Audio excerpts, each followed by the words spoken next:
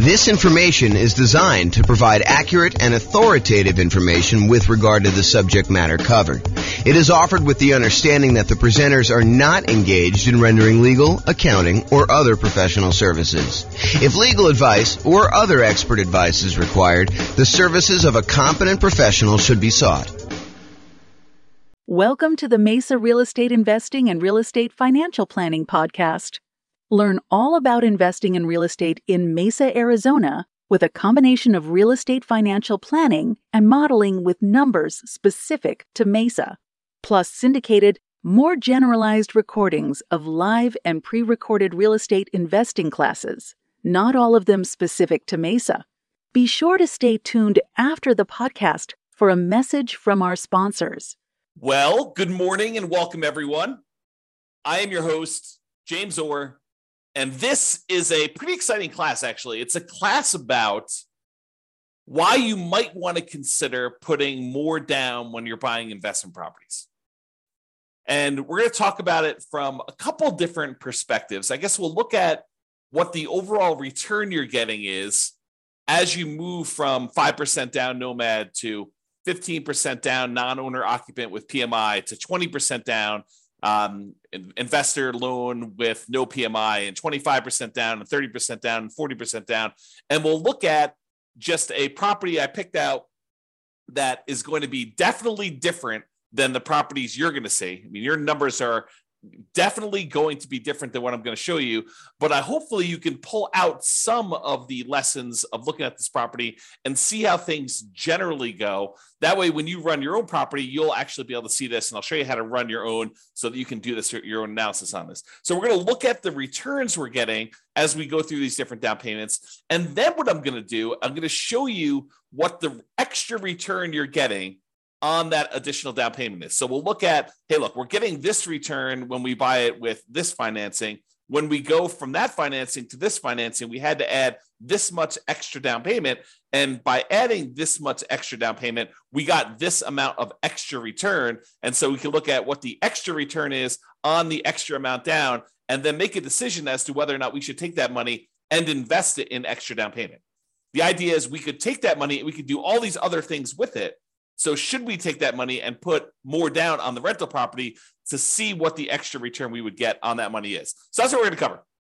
So first, when I like to look at the returns you're earning on rental properties, I often like to use my return quadrants. It's kind of a visual way for us to look at all the different areas of return you get when you own rental properties, including a total at the center. So the 5 areas that you have return, there's kind of 4 primary ones, and then reserves, which almost everyone except for me forgets to calculate in the return you're getting on your reserves.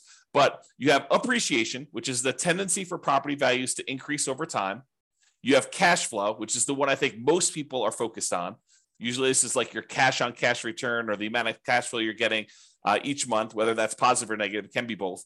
The next one is debt pay down, how much of the loan you're paying down each month. If you have a free and clear property, there's no debt pay down. But a lot of times when you have a mortgage on a property, you're paying down a certain portion of that loan unless you got an interest-only loan. And so you're making a little bit of a return by paying down a loan each month. And then the last one is the tax benefits you get by owning the rental property. So those are the 4 primary: appreciation, cash flow, debt pay down, and the tax benefits of depreciation, which we often call cash flow from depreciation because it shows up like cash flow by you not having to pay taxes. And then the 5th one is obviously the return you get by having reserves set aside to buy this property. If we're going to use the reserves as part of the denominator, as part of the how much you need to have put down and have in order to invest in the property, then we also need to honor that you probably are getting some type of reserve return on your reserves as well. And that may be, putting it in a savings account, or maybe if you have enough, putting it in the stock market and getting a higher return, which we're not going to talk about in this class because I don't want to get too far off topic, but that's the idea. So when I talk about these kind of returns and the returns you get, I usually talk about it in 3 different sort of like flavors. Number 1 flavor is the return you're getting in dollars. How many dollars did your property go up in value in the year? How many dollars of cash flow did you have that year? How many dollars did you pay down on the loan that year? And how many dollars in cash flow from depreciation, your net benefit after you take into account the taxes you don't have to pay on that rental property by having that rental property. So like you add up all those and the amount of dollars you get from reserve. So the return in dollars looks at the number of dollars you're getting.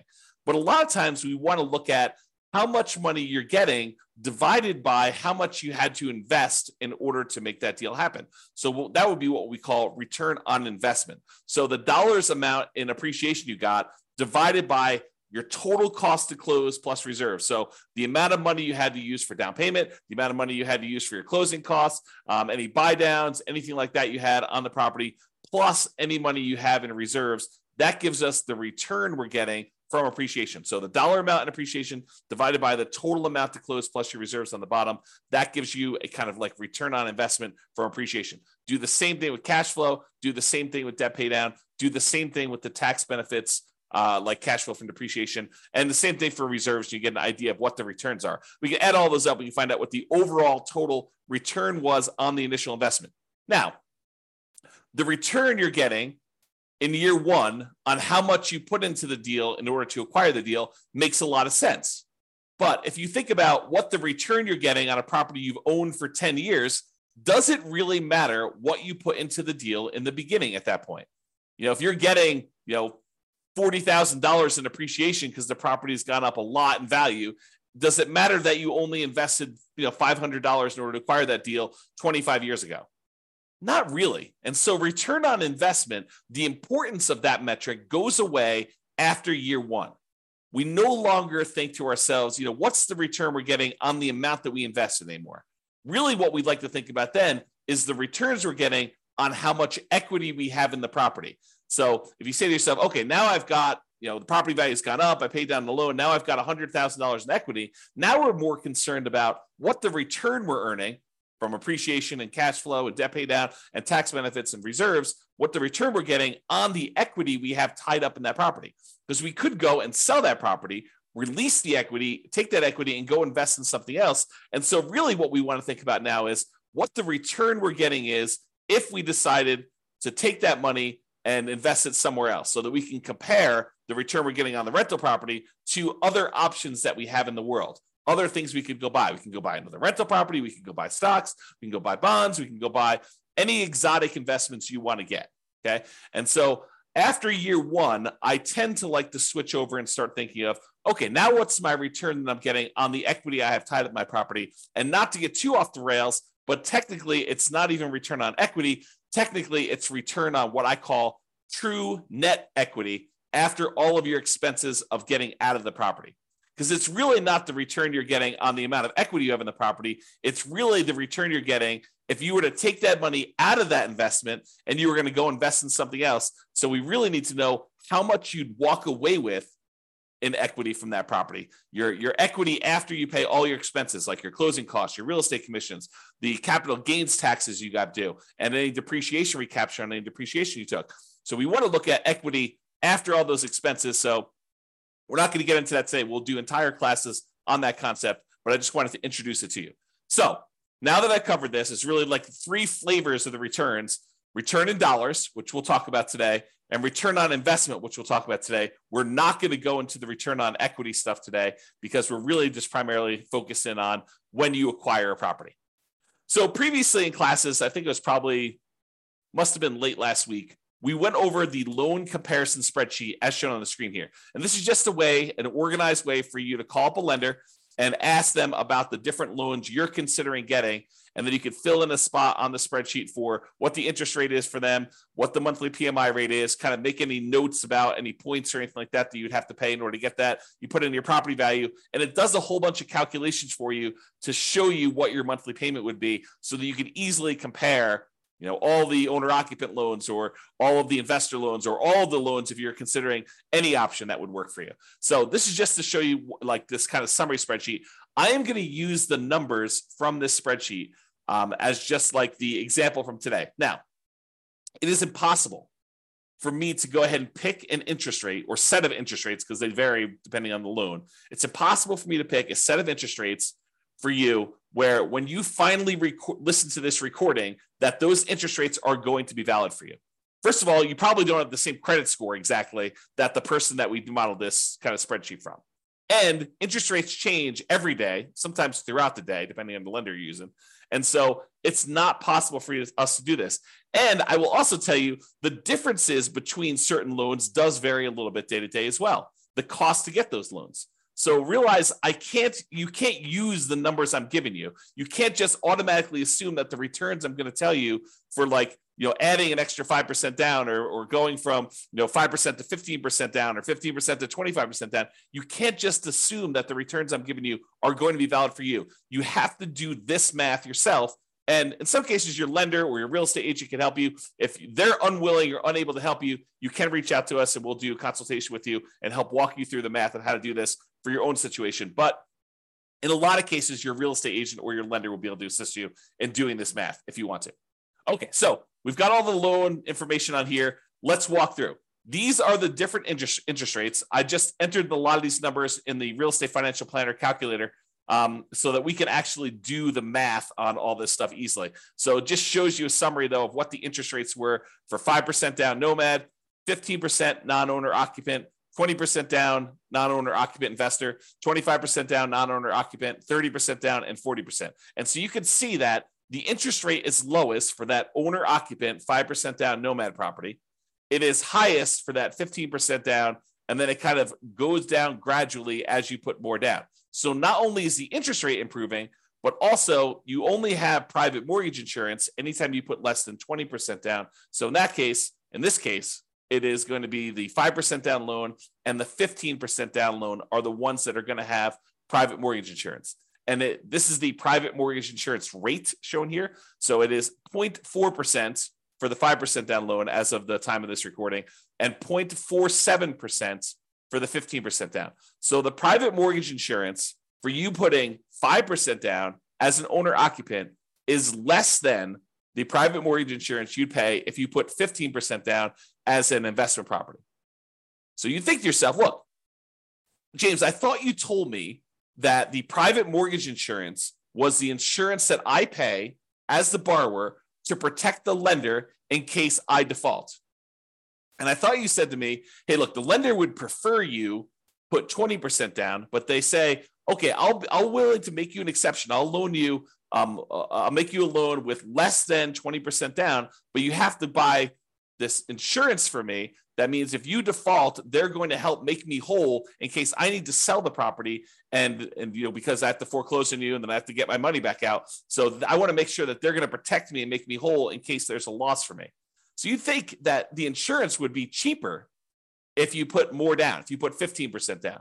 But there's a difference. Private mortgage insurance is not just the difference in how much you put down. It's also whether you're an owner-occupant or an investor. It's also your credit score. So there's a lot of things that go into its number of people on the loan. So there's a lot of factors that go into the private mortgage insurance rate. And what I want to point out to you is this is counterintuitive, I think, to a lot of folks in that the private mortgage insurance for someone putting 5% down is lower than someone putting 15% down because we went from an owner occupant with the 5% down to a non-owner occupant investor with the 15% down. Okay, so in dollars, though, it's about $148 a month versus $155 a month and some change. So dollars, we're talking about, I don't know whatever that is here, $7 more per month. Not a huge difference in this particular case. Again, this can vary. So when you call up your lender, your numbers may be very different than what I'm showing you here. Okay? All right. An important notice. In the Real Estate Financial Planner software, I modeled this out and I'm showing you the return you're getting over the first year. However, I started in month 2. Why did I start in month 2 and not month 1? The reason why is in the Real Estate Financial Planner software, we do our modeling like the real world. In the real world, the first month you have a mortgage on a property, you buy a property on the first of the month. That first month, you do not have a mortgage payment due. Why? Because the payment is due after interest has accrued for a month. You're not paying interest up front. You're paying interest in arrears. So the first month that you own a property, there's no interest due. The first month is when the interest accrues, and at the end of the first month, basically the first of the second month, the first day of the second month is when you make a payment that includes the interest for the prior month and the small amount of principal that you're paying down on the loan in most cases. Okay. So the reason we're starting in month 2 is cash flow in month 1 looks exceptionally good. And I did not want to bias our numbers by using the return you're getting for the first month that you owned a property and have it skew that it looks like you got a lot more cash flow on a property, because you didn't. Okay. Even though in reality, when you buy a property, your cash flow, if you buy a property on the first of the month and you rent that thing out right away, then the return you get for that first month is amazing, because it's almost as if you don't have a mortgage that first month. You do, but interest is accruing and you haven't had to make a payment yet. All right. And then after you've owned the property for a month, then you make the payment. Okay. And we'll cover this in future classes because there's some subtlety to this. If you get the loan mid-month and they usually have you prepay interest for a certain amount of time, and then you don't really make a payment until usually more than 30 days later on the first of whatever that next month is, there's some subtlety there, but I'm not going to get into that for today. Okay. So point out, we're not starting in month 1, we're starting in month 2, and we're counting 12 months for month 2. Also, we've assumed that you can rent the property that you did as a nomad in the first month, which is not true, right? Usually nomad, you're buying a property as an owner occupant, you're moving into the property, you're living there for at least a year. It's a requirement of the lender when you get the loan that you're agreeing to do an owner occupant loan. You're signing a piece of paper at closing. If you don't abide by that loan thing, you're committing loan fraud, which is punishable by prison. So you do not want to do that. So you're agreeing to stay in the property and live there for a year, which means you're probably not getting rent unless you're getting roommates for that first year. However, for the sake of this analysis, I assume that you could rent the property in year 1. Not true, but for the sake of just doing the analysis and doing the math, we've assumed that you're renting the property from as soon as you buy it. Okay, with that being said, let's take a look at the returns we earned on doing a nomad 5% down return in dollars quadrant. Remember that kind of like the number of dollars that we did? So here are the different returns we earned by buying that property, starting in month 2, going through month 13. And it shows you that the property appreciated about $14,000.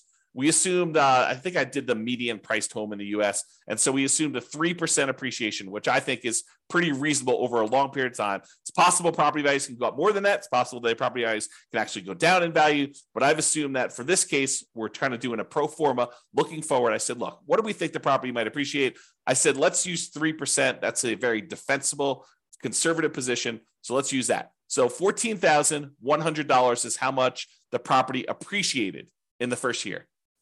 Cash flow wise, this property, because you only put 5% down and it's not an amazing cash flow property to begin with, we didn't do all of our 88 strategies to maximize cash flow. This one has negative $6,791 in cash flow. Remember, we only put 5% down on this property. If we put 100% down, we'd have great cash flow. If we put 50% down, we'd have great cash flow. If we put 75% down, we'd have good cash flow. But because we put so little down, we basically have what I like to refer to as deferred down payments, because you chose to put less down and to receive less cash flow. In this case, it's negative. If you put more down, you get more cash flow. So instead of putting more down, you chose to get negative cash flow in this. So appreciation was $14,100. Cash flow was negative $6,791. The amount you paid down in the loan in that first 12-month period, technically 1 month later, as I talked about already, is $5,985. So you paid down almost $6,000 on the loan, and the tax benefits you got by owning this property after your taxes, basically this is your net after your tax rate, is $2,168. And we said that you put 6 months of reserves away, and we had that in a savings account earning 1%. So you got $223 in reserves, the return you earned on the reserves you set aside for owning that rental property. So the total amount you earned by doing this property is $15,686 in the first year. That is the return in dollars by owning this particular property. Now, what if we took those dollar amounts and we divided through by the total amount you had to close plus basically any reserves you have there? So we're looking at the total return you've earned in dollars divided by the total amount you had to close plus any reserves. And so for appreciation, we earned 28.01% return on our money in that first year. I'll repeat that. 28% return on our money in the first year. That's because we only put 5% down and the property went up 3% in value. So we put so little down, but the property still went up $14,000 and change. So 28% return from appreciation. Now, negative cash flow. So cash flow is ugly. It's negative 13%, negative 13.49% in cash flow. Because the cash flow is negative, we have a negative return there. Then we have debt pay down. You earned 11.89% on the amount of money that you paid down on the loan in the first year on the amount that you had to invest. And then the tax benefits. So you got 4.31% return from that cash flow from depreciation on the total amount you invested in order to get the deal plus your reserves. And then your return on the reserves itself was 0.44%. Okay. The overall total return from appreciation, cash flow, debt pay down, tax benefits, and those 6 months of reserves is 31.16%. So even though you had really ugly negative cash flow in this property, you're earning 31% return on your money in that first year. Okay, not bad. Now, let's look at the difference in returns you earn going from this 5% down nomad to now I'm saying, let's do 15% down and buy a rental property and not move in. We're kind of comparing what the return difference is going to be doing one loan program versus another. And so appreciation is the same. It doesn't matter if you put 5% down, if you put nothing down, if you put 20% down, if you put 50% down, if you put 100% down, it doesn't matter how much you put down. The property still goes up in value or goes down in value from appreciation the same amount. It doesn't matter how much you put down on a deal. Appreciation is going to be the same for both those. So appreciation is still $14,100 regardless of what loan program you did. However, you put more down and the interest rate changed when you went from 5% down to 15% down. So your cash flow went from negative $6,791 per year to negative $3,377 per year. So your cash flow improved by whatever that is, $3,300 or so per year. Okay. Now, next one is debt pay down. You were paying down almost $6,000 on your loan in the first year doing that nomad strategy. Now, because you put 15% down and because the interest rate changed, you're only paying down $4,339, which is a difference of, $1,600 or so in change. So you paid down $1,600 less in that first year because you changed loans from 5% to 15%. So it's a difference in your return because these things change as you change your down payment amount. And then your tax benefits, they don't change regardless of how much money you put down. You still get the same tax benefits by owning an investment property that you do, whether you put 0 down, 5% down, 15% down, 25% down, 50% down, or 100% down. It's still $2,168 on this property. However, the amount you have to set aside for reserves does change because we're saying reserves are 6 months of your total cost to run a property. And if your payment changes, it means you have to set aside less if your payment goes down. So you end up earning a little bit less on reserves. You earned $223 for the year as a return on your reserves when you put 5% down versus $206 in reserves from your reserves when you put 15% down. So the overall difference, you went from earning $15,686 by owning the property with 5% down to now you got $17,436. Squint really hard, about $2,000 more by putting an extra 10% down on the property. You went from 5% to 15% down. So basically, you made $1,750 more, but you had to put up $45,063 more in order to get that extra $1,750. So when you think about that, you're like, okay, is it worth for me to earn $1,750 more in the first year on this particular property by putting up $45,000? Well, that's a return of 3.88% on the extra down payment. On that extra $45,000 that you had to put down, you're getting a 3.88% return on doing that. In my opinion, that's probably not worthwhile, right? You're basically putting up $45,000 and you're only getting $1,750 more by doing that. But you have to decide that and you have to run your own numbers to determine that. Okay. So this is the math we're going to do. We're going to say, look, what's the return we're earning in total from doing, this particular property with this financing?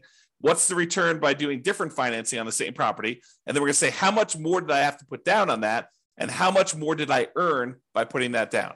And we're going to determine, should we put that extra amount down or not? You get to decide. Okay. So now we're going to look at the difference in return amounts. So before, we were earning 31.16% total return from appreciation and cash flow and debt pay down, the tax benefits, and on the reserves. So when we did the Nomad strategy, we were earning a 31.16% return in that first year on the total amount of money we had to put into the deal, including reserves. Now, when we put 15% down, we're earning 18.28% return. A lot less. Not quite half as much, but a little bit less than half as much.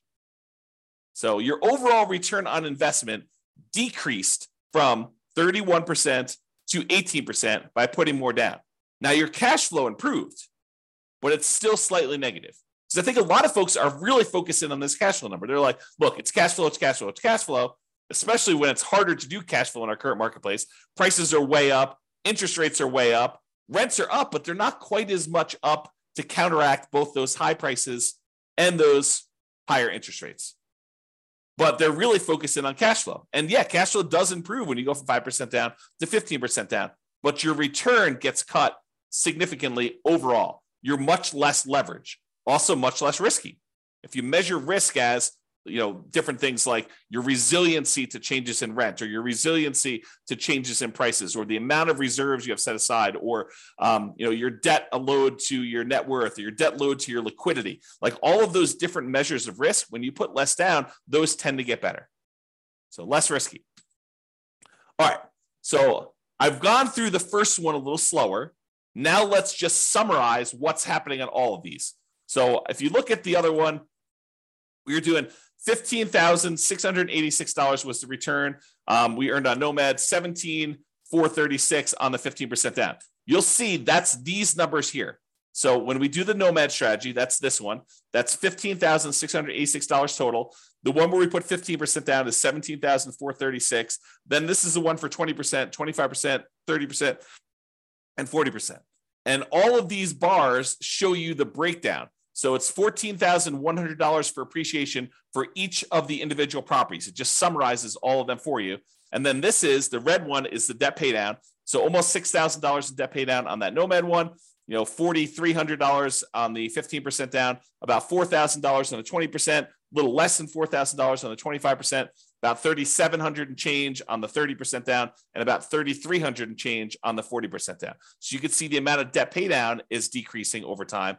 The cash flow number was really negative when we did Nomad, not less negative, but still significantly negative when we did the 15% down. It's slightly positive, $288 for the year, about, I don't know, whatever that is, $24 or so per month for the year when you put 20% down. So basically it's almost break even if you look at it this way when you do the 20% down. Then you get some positive cash flow when you go to 25% down. That's probably $200 a month. Then it increases a lot more for 30% down and a lot more for 40% down. So you can see the cash flow changes. And then the amount you get in cash flow from depreciation, the tax benefits, is the same. Okay. So you can see how these returns vary. Now what we're going to do is we're going to look at the returns we're earning, the dollar amounts, on how much we had to put into the deal in order to buy it, including total cost to close and the reserves. That's what we're going to do next. Same chart, but the numbers are going to now change from the dollar amount of returns, return in dollars quadrant, to now the return on investment quadrant. Okay, that's this. So when we did the Nomad, we were getting a 31.16% return on the amount of money we had to invest in the deal, including reserves. Oh, I should point out that this little gray line here is the return we're earning on reserves. It's just so small compared to everything else that it doesn't even show up on the chart. Okay, but you can sort of see it here. It shows up a little bit on this one, but overall, it's a really small change in your return, but it does impact your other returns, right? Because the amount of money we're earning, we now need to divide by not only the total cost to close, but in addition to that, those 6 months of reserves. So if you're used to seeing significantly higher numbers for your returns, you may be saying, James, these returns are like horrible. Well, part of the reason they're horrible is because in order for you to prudently invest in real estate, you should have reserves for your rental properties. And if you don't, you're doing it wrong. And if you don't include that in your calculation, you're also doing your calculations wrong. Thinking about the return you're earning on a rental property and not taking into account that you really do have to have, not optional, but have to have reserves set aside in order to prudently own that property is not appropriate. It's silly. So now when you go and you say, okay, this is how much return I'm earning, now I need to divide by either my equity or the total amount to close and also the reserves I have on that property as well. Okay, so now that it's on the denominator, that makes your return look overall less. It suppresses your return. It kind of like slows it. It drags it down because now you also have to take into account those reserves when you do that. Okay, so the return you're getting if you put 15% down is 18.28. The return you're getting when you put 20% down is 17.81. The return you're getting when you put 25% down is 16.37. And the reason these are trending down is you're putting more down into the deal. And so the dollar amount for some of these things is actually the same, appreciation and your cash flow from depreciation. Look, those two are exactly the same no matter what you do with the financing. However, your cash flow changes and the amount you pay down the debt also change. But the amount you put into the deal on the denominator has gotten a lot larger. So your overall return on investment is going down. So 16.37 for the 25% down, 15.29 for the 30% down, and 13.63 for 40% down. So you see the overall return is going down for these. Okay. Although the cash flow return is increasing. All right. Now, remember before we did that difference, we said, hey, look, you put $1,750, $1,750 more, but you had to put up $45,000 more. That means the return you got on that extra down payment when we went from 5% down to 15% down was 3.88. We're going to do this same math for all of the different loans. That's here. So when we go from 5% down to 15% down, you earned 3.88% on that extra down payment. Probably not worthwhile in my opinion. However, when you go from 15% down, if you're going to do the 15% down loan to go to the 20% down loan, that extra 5% down, in order to get your extra return, you're earning 15.74% on that extra 5% down payment. That to me is probably worthwhile. To come up with 5% more down payments, you get an extra 15.74% return on that extra money. That's what we're saying. When you go from 20% down to 25% down, you only earn 8.83% return on that money, which is not like horrible, but it's not amazing, right? I mean, I think an 8% return, almost 9% return seems relatively good, but not like amazingly great or horribly bad. To go from 25% down to 30% down is 8.55% better. It's the return. It's not better. It's 8.5% return on the extra down payment. And then 30% down to 40% down is 7.67 return on the extra down payment there. So you can get a feel for that. Now, you could go and compare this. Like you could say, look, I'm going from a 5% down loan. I'm considering doing 25% down. What's the difference in down payment between the 5% and the 25%? And then what's the difference in returns I'm getting on those? You could calculate that out. You could do any of these variations. I didn't do all of them because we'd be here all day, but I did do ones going from this Nomad one to each of the individual other loans. So now this one is saying, look, to go from that 5% down to the 15% down, we already know that one. It's 3.88%. But what if you go from doing Nomad with 5% down to putting the full 20% down? And you want to figure out what the overall return is on that difference in that 15% difference and the return difference you got between those. Well, that's a 7.72% return on the extra down payment. When you go from 5% to 25% down, that's an 8% return on that extra down payment. Go from 5% down to 30%, 8.11, and go from 5% down to 40%, that's 7.98. So when you go over these bigger spreads, a lot of times they get compressed, is the generalization. Again, though, you absolutely must call your lender, get rates for your credit score that day and the property that you're considering buying to do this math on your own. But it is a worthwhile exercise if you have the option of doing lots of different loan programs and buying lots of different kind of like setups. if you only can do Nomad, if you only have 5% down, you're doing Nomad, you don't really need to do a lot of these calculations, right? If you're only going to go buy a property and you're not going to do an owner-occupant Nomad, you could probably eliminate the 5% down and just look at 15% down, 20% down, 25% down, 30, 40%. If you don't have 30 or 40% down, you could probably eliminate those unless you're willing to take the time, delay, save up more money, and do that, which honestly might not be the worst thing in the world. Okay?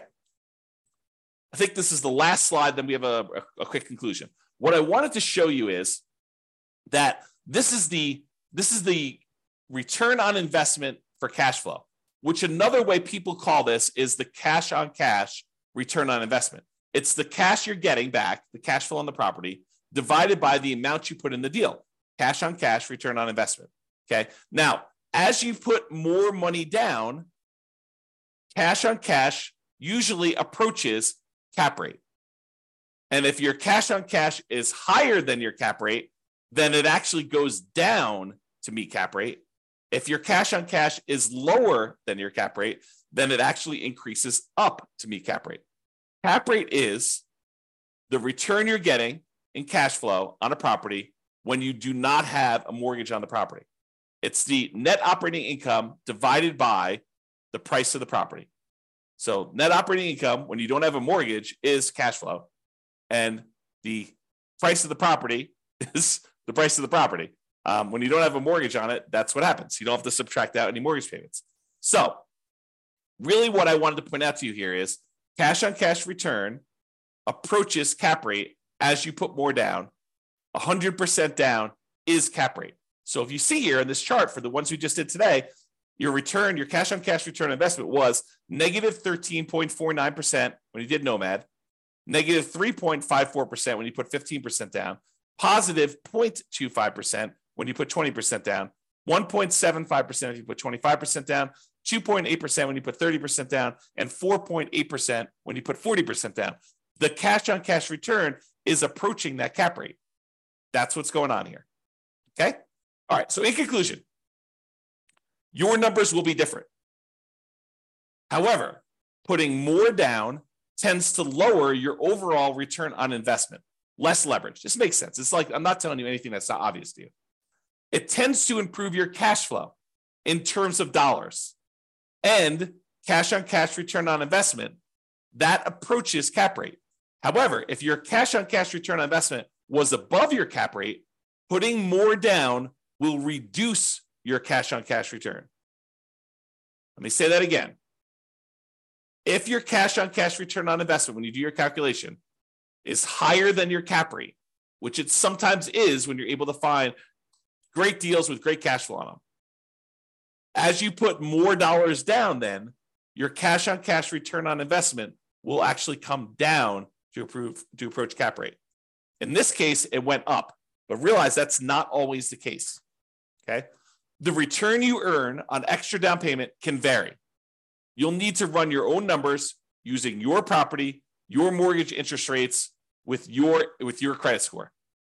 And then once you run your math, you can decide if the return you're getting by putting more down is desirable to you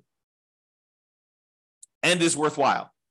The worthwhile part, in my opinion, is you look at the return you're getting on that extra down payment and you decide, is putting $45,000 more down worth me getting $1,750 more in return? And in most cases, for that number, I probably would say no. It's up to you, though, right? It's your decision. The desirable part is a little bit more subtle because, as you saw here, where the return goes when you put more down changes. Appreciation and tax benefits, they stay the same. So you're not really messing with those. However, it's a balancing act between how much cash flow you get and how much debt pay down you get for how much you put down. These vary a lot with down payment. And you put more down, you tend to get less debt pay down, and you tend to get more improved cash flow. And so you got to figure, a lot of people are focusing on this cash flow number, and they decide, hey, look, I'm going to go put more down because I want to get improved cash flow, or pick another property that has better economics, right? I think that's another solution for a lot of folks. Plus all the 88 strategies that we're not going to cover today. Okay. All right. So that's all I got for you. Thank you all for coming. I do appreciate it. I assume there's no questions. No one's been asking any questions. No one's been interacting. So thank you all for coming. This has been James Orr. Have a great day, everybody. Bye-bye for now. With home prices up, mortgage interest rates up, and rents up, but not quite enough to counteract the higher prices and interest rates. Cash flow on rental properties in Mesa is harder than ever. Book a call with the Real Estate Financial Planner to apply our proprietary 88 strategies to improve cash flow on your rentals. See the show notes for a link to schedule your call and improve your cash flow today. If you're a real estate agent, lender, or professional in Mesa that wants to help our real estate investor listeners, consider reaching out to learn about collaboration opportunities with this podcast.